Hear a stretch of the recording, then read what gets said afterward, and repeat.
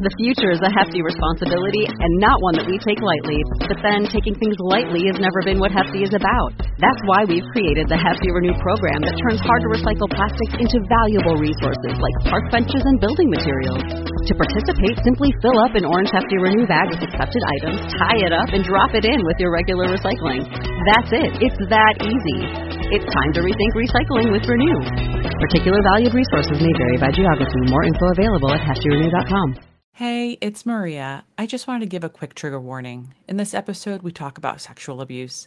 If this is something you don't feel comfortable listening to, skip the episode. I'll be back next week with a new hotline, and I wish you a happy holiday season. Cheers.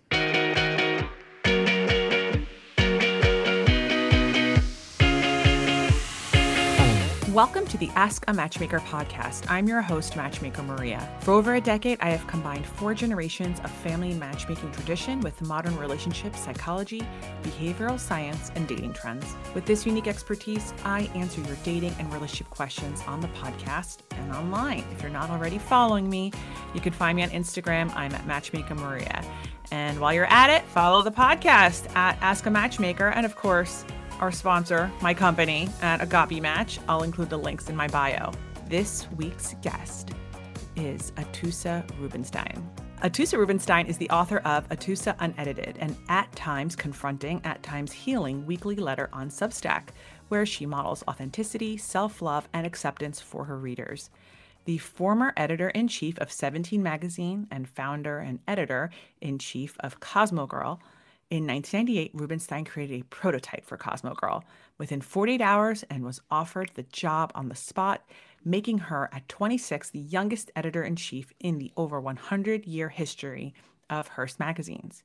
After a successful run at Cosmo Girl, Hearst acquired 17 and tapped Rubenstein to turn the vulnerable title around. After just 1 year at the title, Rubenstein reversed a 5-year decline in 17's newsstand, after a 5-year decline in 17's newsstand sales and delivered a total newsstand growth of 23% within 2 years. She also conceived and was an executive producer on MTV's Miss 17, a series that debuted in the fall of 2005. The following year, Rubenstein left the industry altogether to undergo a grueling 13-year personal excavation. She wrote these words, by the way. I did not say grueling, but grueling 13-year personal excavation and discovery mission that led to 3 of her own daughters and now a twice-a-week love letter, Atoosa Unedited, written for her beloved readers and now adults in their own right. Columbia University has honored her as one of the top 250 alumni through the ages, and she's also been recognized by the Girl Scout Council of Greater New York as a woman of distinction. What can I say here? Atoosa, welcome to the Ask a Matchmaker podcast. I'd like to enter every room like that. I'm just going to start handing that out as a flyer and like stapling it on the Upper West Side. Thank you for such a that would be welcome. Fantastic. It's funny because like I saw your name on social media a few weeks ago and I was like, wait, I know this name. And like I blinked like 2 times and I was like, oh my God, this is the woman that was editing the magazines and I would read her monthly letter to the readers. Like that was my favorite thing. And we kind of look alike. Are you noticing it? Like, did you feel it? We've got that, Greek. Are you Sephardic? I'm from Iran. So yeah. Okay. So yeah, you got that Persian, Greek, Mediterranean, Middle East thing. Yeah. We both have that look. Yes. That's a compliment. I feel honored to look like you. And I would think when you were a kid to see someone that looked like you. So that's exactly, yes. So that's what it was, right? Like I would look at your photo and, you do not look like the other people in the magazine who, look, in the late 90s, early 2000s, the waif look was in, blonde was in, and you were like this brunette with a big nose. Now I have a big nose. And I remember thinking, look, and please don't misunderstand. Like, I don't want you to get offended by what I'm saying here. Like, you just looked different. You look like me. You would have to hurt one of my children to offend me. Yeah, no, I totally. But you know what I mean? Like, you had this distinctive look, and I look like this as a teenager, and it's exactly what you just said. Like, I was like, okay, I see this person, and then there were times I remember like reading the magazine, thinking like, oh, I wonder what Atoosa thought when this happened, or when this person interviewed this person, because some things were pretty scandalous. Some things were pretty, like, I loved opening up 17. I loved opening, when Cosmo Girl came out and your face was right there. And it's funny, I asked my nanny this morning, I go, do you know who I'm interviewing today? And she goes, no, who? And I go, Atoosa Rubenstein. And she like blinks twice and she's like, is that the editor of Cosmo Girl? And I go, yeah. She goes, I remember her face. The moment you said her name, I remember her face. I was like, yeah. So, and I think I also, what it was about your letters is that they were really real, which makes me so much more excited. Like, with your Substack now, it's like, oh, it's kind of like, look at how much we've all grown. Look how much Atoosa's grown. Look how much have I grown. Like, you see it from a different perspective now, but this very relatable way of thinking. Yeah, just it's a journey. And I was telling somebody today, I have really no shame about any part of it. And that's sort of, why I enjoy sharing, is because I think that shame is something that a lot of people unfortunately feel and experience. And if I could sort of take the shame out of life's experiences, or at least the ones I've had for my audience, it feels like a real privilege to be able to do that. I love that. So let's talk about this. You've hit all these accolades, you're getting all these things, and then you leave. I left at the height. What made you leave? In fact, the week that I told my boss, nobody knew, it was only I knew, and she knew that I was not going to renew my contract this time. Vanity Fair wanted to do a profile on me that week. New York Magazine had wanted to do a profile on me that week. So it was really at the height. I was coming off of that SNL skit that Maya Rudolph played me. So things were really crescendoing. And it was a couple of things. And, life is so complex. At the time, what I was actually feeling consciously was I felt that at my company, Hearst, they didn't get it. Being somebody. In what way? Well, being somebody who worked with young people, I saw how important digital is, right? And I remember having a budget meeting with them and saying, listen, let's take me and my team and let's put us on the digital property. We only need 5 people to make the print publication. Like, let's really blow this out, because in media, what they were doing at that time, and I don't think they are anymore, but at the time, what they were doing is putting the people that weren't quite good enough to work at the print magazine on the digital properties. And so that seemed really off to me. And so when I made this sort of proposal, they were just looked at me like I had 2 heads. And so the egocentric part of me was like, these people don't get it. Let me leave. I'm bigger. I'm big. It's about Atoosa, not just about the magazine. Like, Atoosa knows better. But really, really, really underneath it all, because what was happening on a parallel track was I was in this position, right, where I had a lot of respect in the media. I had the respect of my readers. But behind the scenes, I was cheating on my husband left and right. I had a really sort of, and although there was something called Gawker, I'm sure you're familiar with it. At the time, Gawker would write about me every day. I couldn't go anywhere without them writing about me. If I walked into a deli, it would be in Gawker within 2 hours. And yet they didn't know that I had this like whole backstory that was happening behind the scenes. So wait, Gawker was not writing. What was Gawker writing about exactly? Oh my God, they could write about anything. Like, they could be like, let's say I was coming off of the Today Show and I stopped in the deli to get an egg sandwich on my way to work. We saw Atoosa Rubenstein looking like a drag queen. Like not knowing that I'm on like full television makeup, they just would say I look like a drag queen. Or Atoosa Rubenstein overheard asking for a cigarette at such and such bar, or Atoosa Rubenstein with a, just whatever. It could be anything. They would write about anything. They would run pictures from my wedding a decade earlier. They would talk to people from high school. I mean, they were obsessed. And I was. How did that make you already live in a small island like Manhattan? Yeah. Did knowing that Gawker might write about you make that island smaller? Well, of course. I'd walk into a restaurant. I always knew I knew what the physical gesture looked like when somebody knew who I was, and they would likely send in a tip to Gawker. So, it just got, but like that was sort of part of the came with the territory. I certainly made myself very public, and I played into that persona. But this persona of the tooth, which is what they called me, just was getting bigger and bigger and bigger. And yet I had this sort of covert life right behind the scenes that they didn't know about. Um, and yeah, so at a certain point, so when I left Hearst, I had a big agent. I was represented by CAA, and I had a fancy literary agent, and all the bells and whistles, because at the time was really sort of You were like Anna Wintour Jr. kind of like, there were only a few editors like Anna or Graydon Carter or myself that people knew, you know what I mean, by name, and in that way.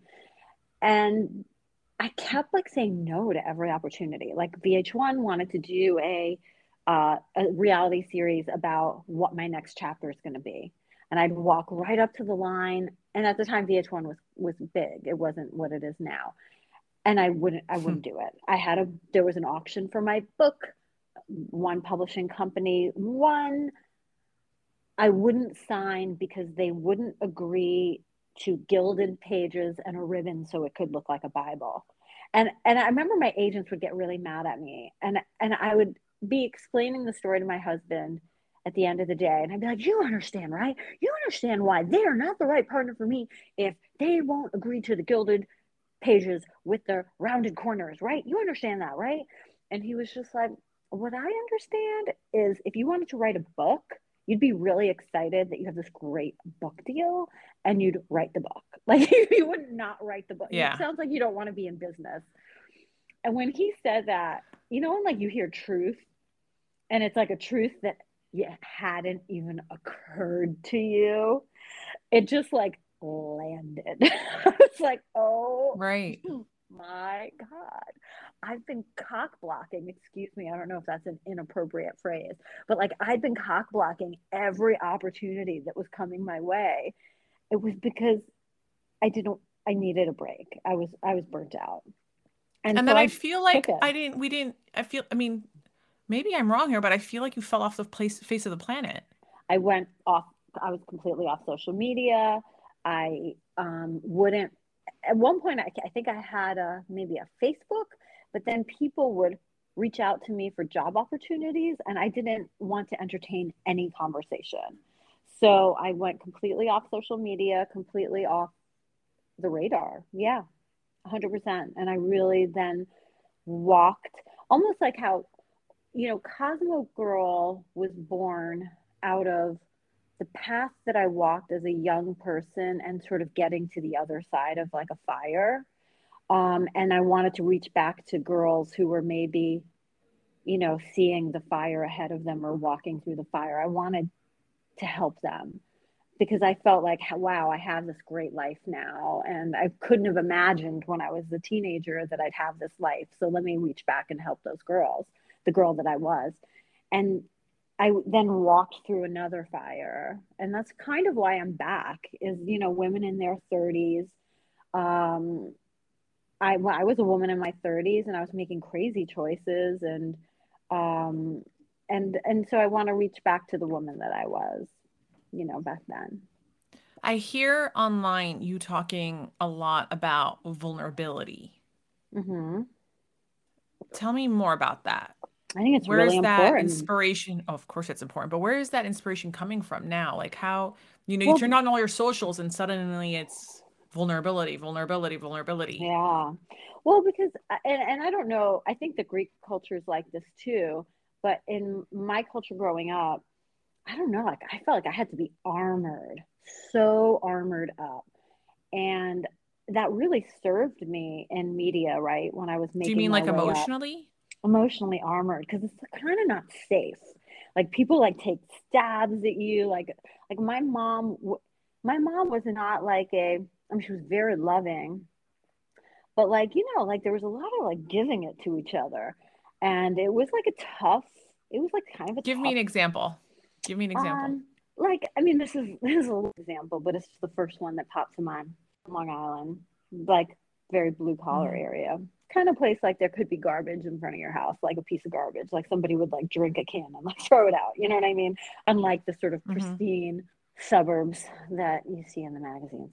And I remember one night I went out on a date with this guy, Dan. I remember his name. And I got home, went to bed, no big deal. It was just like a nothing kind of date.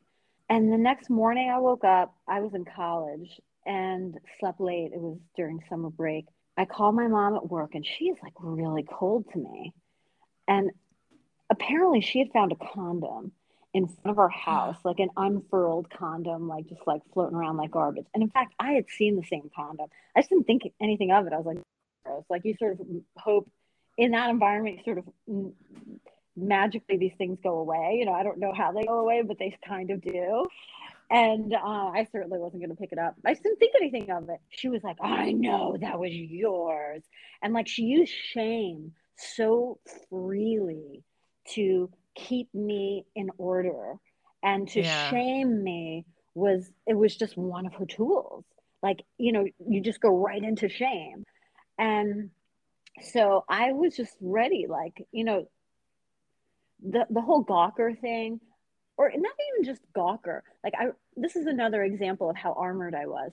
I had two assistants that did only letters for me, right? So I had an executive assistant who did my bookings and my meetings and all that jism and jazz, my schedule.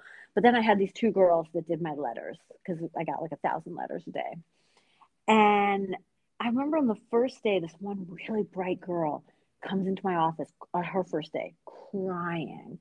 And she was like, how do you do this? Like, how do you hear from these girls? I mean, like what they're going through is so intense. And she was like, I don't think I could do this. And I was like, oh, wow. Like, doesn't bother me at all. Like, I read it and I take it seriously and I want to respond to it, but it doesn't penetrate my heart or into the soft animal of my body. You know what I mean? Right. Right. And I think it has to do with experiences. It's funny. You mentioned that extreme example. I'll give you one on my end. And I don't know if it's like shame, but like my parents definitely raised me and my sister to like, don't disappoint us in front of the community sort of parenting. So I'll never forget like one time at our church, somebody vandalized our church or something like that. Something happened. Someone stole something or someone vandalized the church. It was like a big deal. And my mom takes me and my sister aside at church. And she's like, I know what you did. And I just want to throw out that I was 8 and my sister was 7. We did not know. We did not do anything. Totally. But like, I think, and my mom knew that we didn't do anything, but the way that my tone worked, you know, it reminds me of this John Mulaney skit where like, I think like Princess Diana died and his mom goes, Diana died, in this tone of like, you definitely had something to do with her murder. Yeah. And John Mulaney's like, thanks, Mom. I'm 12. Like, you know, it's like, and I'm in Michigan or whatever, or Wisconsin, whatever state he lived in. He was definitely not in Paris or working for the paparazzi. Yeah. So, you know, there's this sort of, there's this like fear and disappointment. So I totally understand that. And then how does that relate to today? How do you bring that into now? Yeah, I had to really disintegrate that armor. I had to. It was that armor that allowed me to cheat on my husband for 10 years. I didn't even think twice about it, you know? But it was because I was so armored up. Was it like a long affair of 10 years? Not that it makes a difference, but like, No, it was different affairs. It wasn't like I was like banging a different guy every night. Excuse my French. I'm from Long Island, but like, it was more like relationships. But like, it was as though I was still dating, even though I was married. Did your husband know? At a certain point, yeah. No, at a certain point he knew. Yeah. And at one point I left the marriage for another guy. He didn't know that though. I just said, and it was true. The relationship wasn't right for me, my marriage. I knew within 4 years in. But I did go out with this other guy, but that wasn't right for me either. And when we broke up, I ultimately ended up going back to him. But he did find out. Yeah, no, he found out everything. And, but my point is, it's the armoring that allowed me to do that. And it was against, like, although I didn't think twice about it, I knew it was wrong. Like I felt not in integrity, obviously. I felt not in integrity with myself. Like, this isn't who I wanted to be. And that's a big part of why I wanted to take that time off and to really just sort of journey into understanding with compassion. How did I get there? Um, and that's what, I've been doing for the past 13, 14 years. And so And what that's did you where I learn get on to this journey? yeah, I mean, I learned that, that love is the air we breathe. It's what connects us all. Um, I learned that to be vulnerable is the only way to love, right? And to not, you can't enter any relationship, and I don't mean just a romantic one, but armored up and protecting yourself, because then there's no connection. And I have had my heart broken in the time since my marriage, since we became separated. That was the best, most important lesson I've ever learned, because it is through that I learned unconditional love and what that really looks like and what that means, and that it starts with loving myself. Because, I have had my heart broken before, but like, I remember I had a college boyfriend, and gosh, I loved him so much. And when we broke up, I was so devastated, but I had to know, I didn't learn from my family how to sort of uh, properly sort of, I don't know, I just didn't know how to regulate myself. And so the only thing Mm. that helped me was antidepressants. I went on medication. This is that, right after college. And so I had to like dull, because I just couldn't go to work. I couldn't function. I was so devastated. Um, because I didn't really have a foundation for myself. It was like I was only able to exist if I were in relationship, you know, and super codependent. And so then I marry a guy who would never hurt me, and so that felt very safe, but it also was not very satisfying. But I was with him for 26 years. I was married for a What? long time. Yes, 26 So wait, years when did the cheating start? within a few months of my marriage. How old were you when you got married? 26. And within a few months. And Yep. then at what point did the cheating, like, was it Stop. all the way until 26 years? No. I will Yeah, when call, did it stop? it stopped when I stopped working. That was my deal. When I stopped working, and I realized that the journey was about sort of stabilizing my foundation, which was, call it 2007. So I cheated until 2007, from 98, so almost a decade. Hmm. And once I left work and decided to have a child, and I have three children now, I never cheated again. I was done. Like, during the time I was cheating, I knew enough not to like start a family or anything like that. I knew, like, this is like wonky dog. But then once I made the commitment to start a family, I also made the commitment to not cheat. And I'll tell you that in my the last 5 years of my marriage, I didn't have sex with him because I just wasn't into him. So, as sort of important as sex was to me, that in my marriage, because I wasn't satisfied in my intimacy with him, that I would seek it elsewhere. I really took seriously the commitment not to cheat on him. So I was basically like a nun for the last 5 years of my marriage. You were abstaining. Totally. Well, Because you weren't, well, abstain sounds like a choice, but it sounds like, you're I saying that you wouldn't just sleep weren't with him attracted. either. But were you ever? Mm-mm.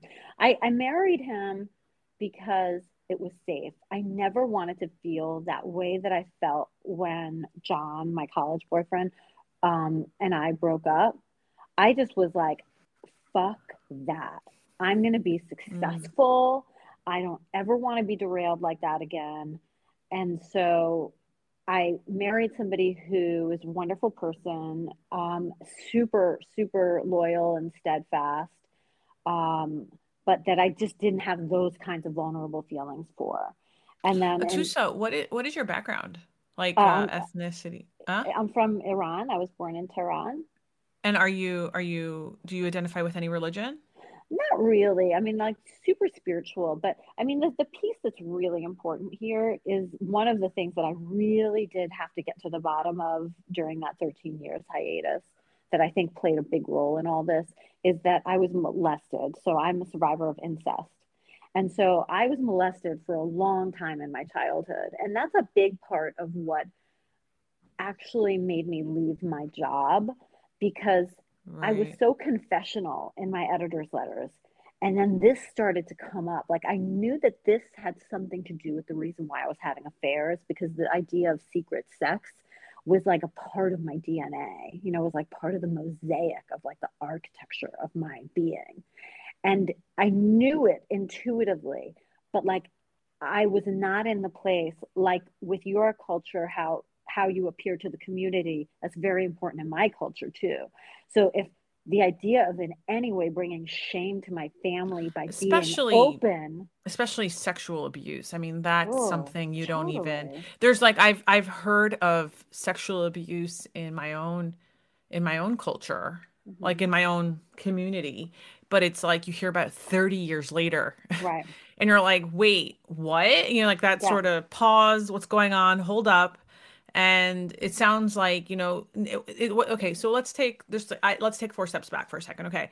So you were born in Iran, and how Hmm. old were you when you moved to America? About four, little kid, like right Okay. So you around don't really preschool. you don't remember you don't remember a lot of the memories None, back no. there. I mean, I remember one And memory, and then we then went back to visit. I remember that okay.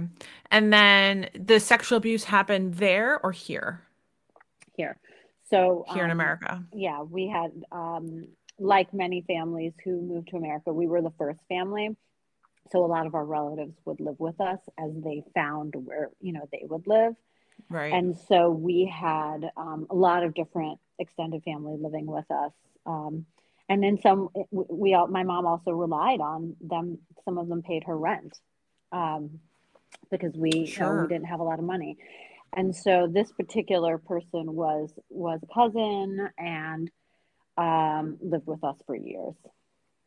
Yeah, And I wonder, I think I just want you to know how important I think this story is because when people ask me, like, what is the most surprising thing that you've discovered while being a matchmaker? It's actually this, like, how prevalent sexual abuse is. I mean, yours is pretty up there because we're hmm talking about, family hmm abuse, um, but I think that it's definitely something that, people need to hear that yeah, there I want to learn now more about this journey of you getting out of that because I think what's interesting is, you just mentioned it before, like this a secret sexual hmm relationship, whatever it was, but it was a secret sexual relationship. And I think as a kid, what ages are we talking about? The first time was age 8, and it Wow. went until I was about 15 or 16.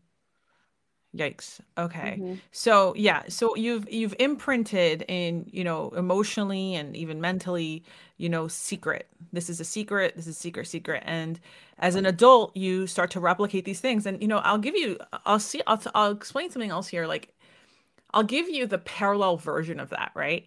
When people say stuff like you marry your father, or to a guy you say you Yeah. marry your mother. What I think that means is I've always noticed that the kind of drama that your parents had in front of you as a kid, you Hmm. tend to look for that as an adult, right? Like, give me an It's example. what feels normal, right? It's It's normalized well, for yeah, us. you feel Hmm. comfortable in that chaos. Like I remember, and of course, there's ways out of this, right? If you are able to identify, you know, and if you maybe work with a therapist, but if you're able to identify why your parents fought and how you can be different. Like I'll give you an example, right? Where I remember being 8, 9 years old and my parents fighting. And I remember what they fought about. I don't want to mention it here, but I remember what they fought about.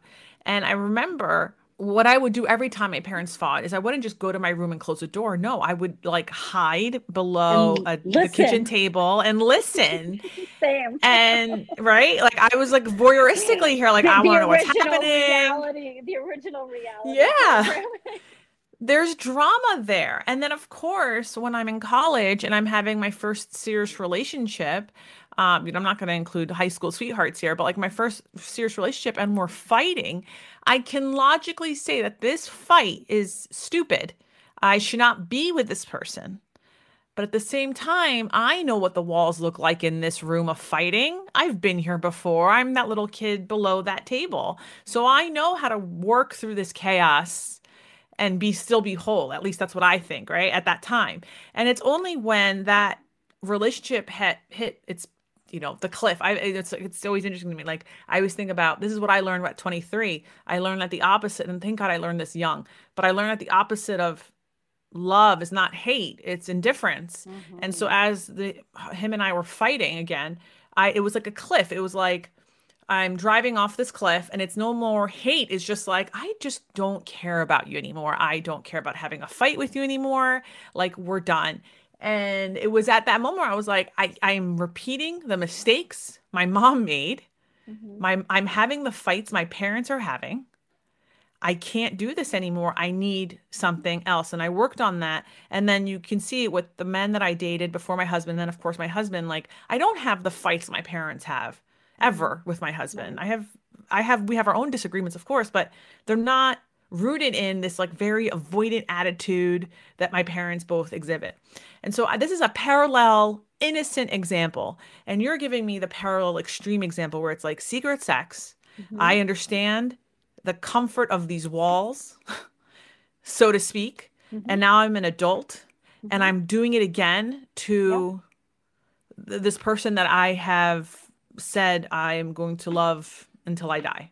Right. 100%. And so the really what needed to happen, like a lamp, I needed to be rewired. And that's what you were describing as well, that you needed to be rewired so that you can come together with your husband, so that I can come together with a future partner or partners in a different way. But like some things, I don't know that they will ever be rewired. For instance, um, and this is stuff that people don't really talk about, and it's like a little taboo. But the way that my cousin kissed, that's the way I like to be kissed. You know, I Mm, I I don't hold it with shame or judgment anymore. But it's real. And like power dynamics kind of turn me on. Like I, it's not like, obviously, it's not like I'm out there like molesting anybody. It's nothing like that at all. But like, when I sort of talk to friends and I'll be like, what's your porn? What's your porn? Like what turns you on, or like, what's your fantasy? Um, Power dynamic is my when you say fantasy. pyrodynamic, are you saying like Could the be guy's got either. power over you or it doesn't matter? Either. Could be either. Just the Right. dynamic, that there is a dynamic. That's kind of hot to me. Right. And, again, I can sit there and stand judgment, but like then there's like a level of self-hatred that I can't change Yeah, you all of can't what I've change the gone past. through. Yeah. But I can love myself through it. I can have compassion for myself. And I think that like the folks who end up either being in injurious relationships or even like committing the same crime that was done to them, I think are people who probably are holding themselves in a lot of judgment and self-hatred, and then they end up perpetrating, um, as opposed to just being like, all right, well, this is what it is, so I accept it. But yeah, Do you I have find, rewired. what steps did you take to rewire? Oh my God, so many steps. I mean, it's been like I worked as full time on the rewiring of myself as I did on the magazines. Everything from sitting in restorative justice circles relating to incest and childhood sexual abuse to obviously psychotherapy, but many different forms, somatic, hypnosis, internal family systems. Um, I have done plant medicine. I've done meditation, yoga, different physical practices, and I continue to do those. The relationship that I was in after my marriage ended, I really exposed myself, in terms of my horror and my vulnerability. And it was so wonderful and majestic. And I have no regrets over the pain that the breakup caused because I felt like, wow, I'm alive. Like my heart works. And I don't have to be in a professional relationship, which is how I felt I was in my marriage for all those years. Do you feel like, well, when did you start going public with all these things? Or have you been public for a while? No, so I mean, I Or I is this would it? Is this you going public right now? here we are live on set. Yeah, I mean, it was really through my Substack, Atoosa Unedited. It, it was, why did I feel ready? When the guy I call the bear in my thing, when he and I broke up the first time, uh, I had to really, unlike when John and I broke up and I just took the pill, um, I had three kids I had to take care of, and yet I felt that same level of internal devastation. And for, reasons, my own reasons, I didn't want to take a psychopharmaceutical. But yet I had to take care of these kids every day, and I was dying. And so I had to do the only thing that was available to me, which was to learn how to love myself through it and not like the way I was parented. If I fell, I got yelled at. You know what I mean? It was like, well, you shouldn't have done blah, blah, blah. Like it was never like, oh no, come here, baby. Let me hold you. It's going to be okay. I'm here with you. I never got that message. If I hurt myself, my mom would be so stressed that I'd get in trouble. So, Right. and I think that's not uncommon, particularly within different ethnic communities. And so I had to just learn to love myself through this heartbreak. And once I loved myself, I really and understood this idea of what does unconditional love actually look like and self-love actually look like. Because I think we hear a lot of memes and stuff on social media, and it all sounds good. But like I actually tactically learned how to do it, and it changed my life. And once I What does learned it how to look do like? it, yeah, but that's when I went public, is that I felt like I Okay. had learned something that I really wanted to pass on. What does it look like? So at any given moment, if I'm upset about something, Hmm. it could be just even a small interaction. Like, let's say I felt I hurt you for some reason on this podcast, or that I insulted you. You know how like we can be tough on ourselves if we feel like we've somehow stepped on someone's toes. Do you So feel this? I don't feel that here today. No, no, I Okay, good. don't. But Because if I I don't. did, no, but if I did, Okay. I would, like I would really feel it. And so Right. what I would do is I would put my hands on myself, Mm. usually on my belly. But if I'm somewhere that I can't, like that would look weird, I'll put it on my neck. You're Um, soothing yourself. and I will say, if I can say it out loud. If not, I'll say it to myself. But I try to get myself to a place where I can say it out loud. Of, I'm here with you. I'm going to stay with you until you feel it's safe enough to come back in your body. Because for me, being embodied is hard. Because during the incest, I really had to leave my body. And so Wow. when I get upset, I touch myself to bring myself back in my body and to tell myself it's going to be okay, that there is a grown up here now. And that grown up is also me. And it's so where it's the creation of, and especially for people who didn't have a mother who was capable, despite their best intentions, of unconditional love, which is most people, by the way, is to create this feeling and this idea of the creator and the supplicant within yourself. So you are both the creator, you are both the unconditionally loving mother, but you are also the child who needs to be loved.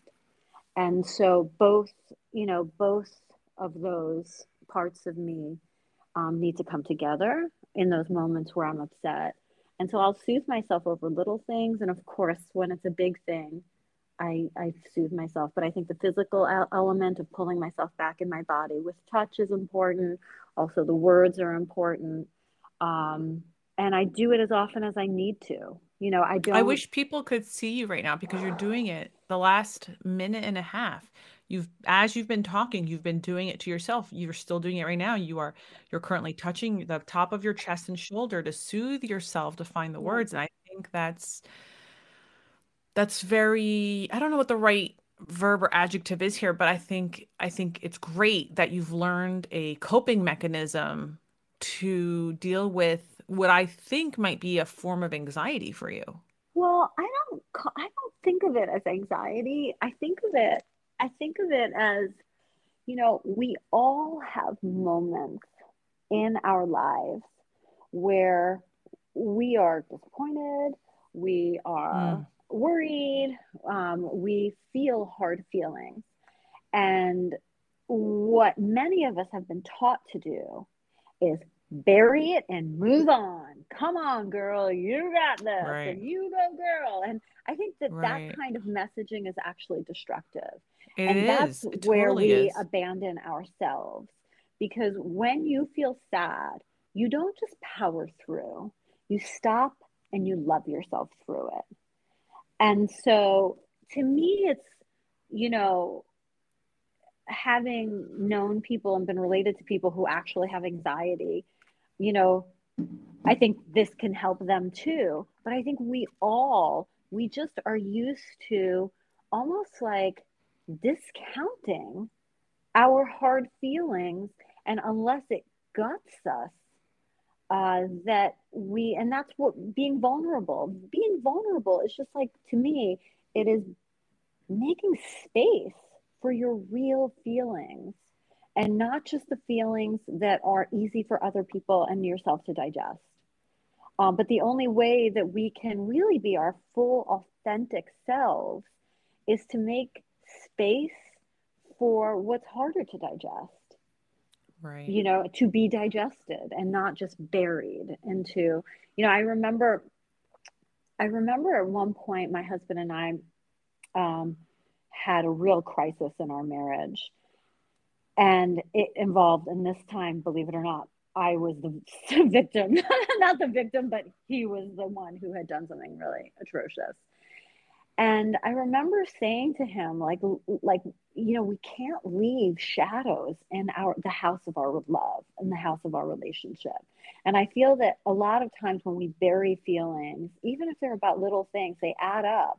And then suddenly the sort of house of your relationship has all these rooms that have like a lot of shadow and a lot of darkness and a lot of cobwebs, and oh, we don't go in there, and then Mm-hmm. suddenly you're like restricted to like one area, and that is watching Netflix together. You know what I mean? Or fill in the blank. Yeah, no, and also that's just what you just described is so exhausting. Like people always ask me about like, how direct I am, and it's because I don't like to live in those shadows. I've been in a relationship like that in the past, and it's like you have to conform yourself into this shape that is available in that relationship, and you just think to yourself like, am I ever going to be happy in my authentic self? Like I remember thinking that and just being like, well, no, I need to be like I have to be me and I have to just be direct and like here's how I feel, let's fix it. I don't like to go to sleep angry at all. Mm-hmm. I will wake up like the other day, my husband and I, we got in this like disagreement. It was about my birthday. Uh-huh. So I'm the planner in my relationship, Atoosa, and I believe that Mm-hmm. in most relationships there's always one planner. But I do want my husband to plan my fucking birthday. Mm-hmm. Right. And the Tuesday before my birthday, he's like, "So what do you want to do for your birthday?" And I was like, George, I can't deal with this right now. Like, I'm just like Mm-hmm. really like I was getting like I could feel myself getting angrier. I knew that day that I was ovulating, and when I'm ovulating, or like, no, not ovulating. Yeah, I was ovulating that day. And I know when I'm ovulating, like my patience is very thin. Mm. So because I knew that about my body too, I don't like to put myself in positions where I need to have more patience. Mm-hmm. I try to have like less team meetings that day, or like less interaction with people. And so now my husband's like, blah blah blah blah. I was like, I can't talk with you right now. I can't deal with this. And like, he just like went to bed. He didn't realize that I was upset. He just went to bed. Mm. And then it's like Mm-hmm. 2 in the morning and I'm coming into bed and I'm like, wake up. I'm angry right now and I can't be angry going to sleep. Just wake up. And he's like, we're Mm-hmm. fine. We're fine. I already booked a Right. restaurant. We're fine. Go to sleep. And Mm-hmm. I'm like, okay, I just need you to know that I'm really sorry. I'm saying Mm-hmm. sorry now. Like, I'm so sorry for like losing my patience. I Yeah. just don't want to be angry before I go to bed. Mm-hmm. And it's because I really am scared of what you just said. I don't like, if your relationship is a room, Mm-hmm. I don't want, first of all, I don't want that room to be square. I want it to Mm-hmm. be circular And because, you want your relationship to be a compound, a property, yeah, a place a where massive sphere, right? I exploration. don't like Yeah. corners. Right. Corners tell me that you tuck things away. I want my relationship to be a massive sphere as Mm-hmm. big as that new Apple thing in Cupertino. Mm-hmm. And there's just room to grow, room to accelerate, room to, like things can move and I don't have to live in the shadows. And Mm-hmm. yeah, I think what you're sharing today, not only are you being very vulnerable here, sharing what you're sharing, but I think, you're giving women insight and men insight onto, you know, if there's darkness, Mm-hmm. there are ways to find light. Uh, but it looks like it's going to be a lifetime journey. I think it's a lifetime journey for all of us. I mean, Mm, it's because, like, even in what you described, like, I think the next step to that is, rather than needing the assurance from George that everything's okay and you needing to give him assurance, that you give yourself assurance right, that, like, I love you, I'm okay. He doesn't need to do anything for my birthday.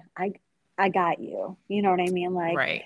and because we don't, when we are have our own self-sustaining sort of root system, right? If we're a tree, we can be next to each other and really being in that sphere and have a lot more, I think, flexibility and ability to explore the breadth and the depth of the relationship when we're less entangled. Than when our roots get entangled, then suddenly there's a lot of attachment. And that's been one of the biggest relationship things that I have really been working on. And I think it's like I think that is a daily practice. It's almost like daily hygiene, is to um, really just be checking on attachment. Yeah. And, like, what I learned about the bear is that if I only loved him when he wanted to be in a relationship with me, do I really love him? Or am I only attached to the idea that he's my boyfriend? And Hmm. so to me, like, I feel like I'm always just trying to let go of attachment, so that my relationships can be pure and that I can really be pure to myself and authentic to myself, as opposed to this idea that I'm trying to back the car into, which is whatever that idea of a relationship might be. Let me ask you one final question. Hmm. When it comes to all this, how has this affected your parenting style? Um, well, I mean, one of my children said something that I really took as such a high compliment, because she's having some, teenagers have challenges with their parents, and she's having some challenges with her dad. And what she said to the therapist about me, that was shared with me later, was, when mom makes a mistake, she always apologizes, and always, like, we are able to find common ground. And I think that level of connection is important to me with my children as well. I mean, like, what we're talking about in terms of relationship and authenticity and all of that jism and jazz isn't only for boyfriends, you know what I mean, or significant others. It's like I want all of my relationships to be in integrity. So my parenting, if I have to say something that's unpopular, I'll put it within a context. I'm not trying to be their friend, um, but I want our relationship to be in integrity always. And so, I make myself vulnerable. Like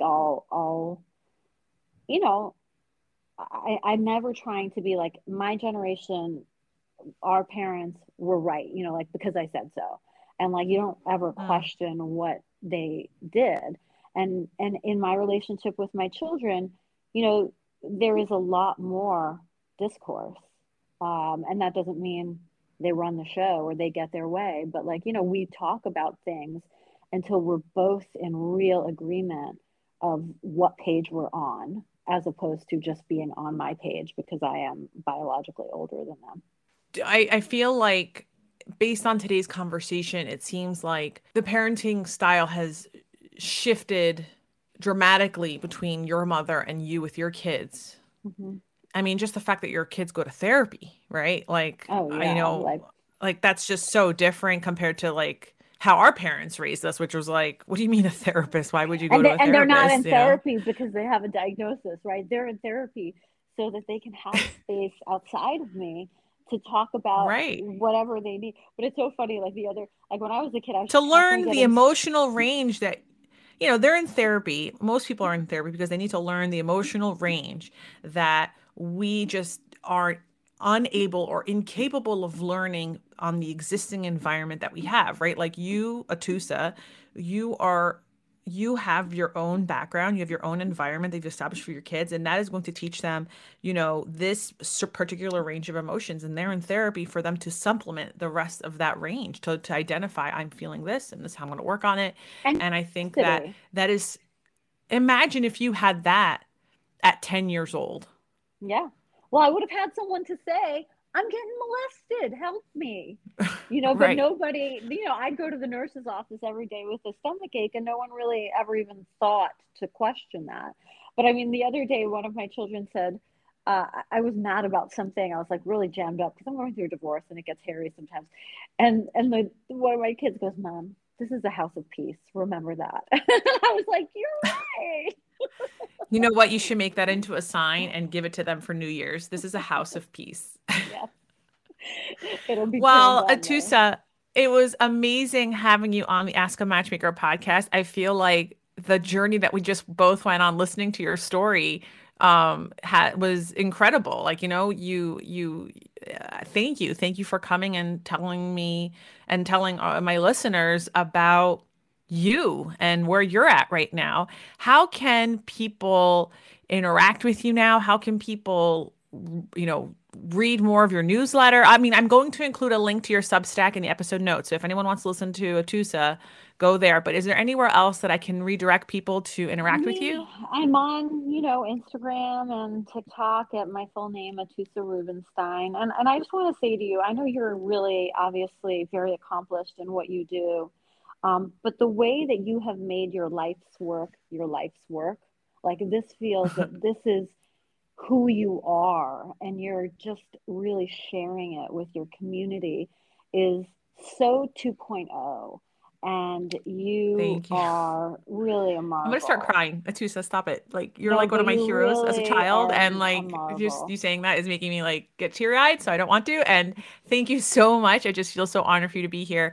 Atoosa Rubenstein. I'll have links to her TikTok, Instagram, and her Substack. Subscribe to that. It is incredible. If you grew up listening to it, reading Atoosa's letters like I did, you're going to love it. But even if you didn't, you heard it here. She's very open and vulnerable in her authentic self. And you get more of that reading her Substack.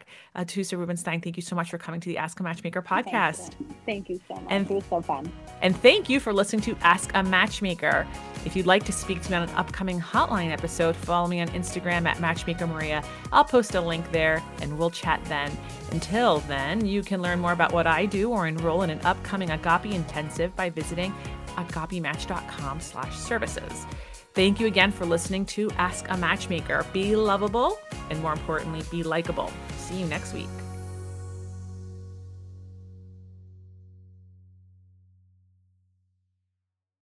It's lunchtime at Tim Hortons, and we're serving up a special deal just for you. Our new $5.99 lunch deal includes your choice of any lunch sandwich and a side of crunchy kettle chips. Because what's lunch without a little crunch? And the sandwich choice is all yours, like a ham and Swiss, Chipotle chicken wrap, BLT, and more, made to order just the way you like it. Tim Hortons' new lunch deal. Simple, delicious, and just $5.99. Now that's a good deal. Only at your neighborhood Tim's. U.S. only. Price and participation vary. Terms apply.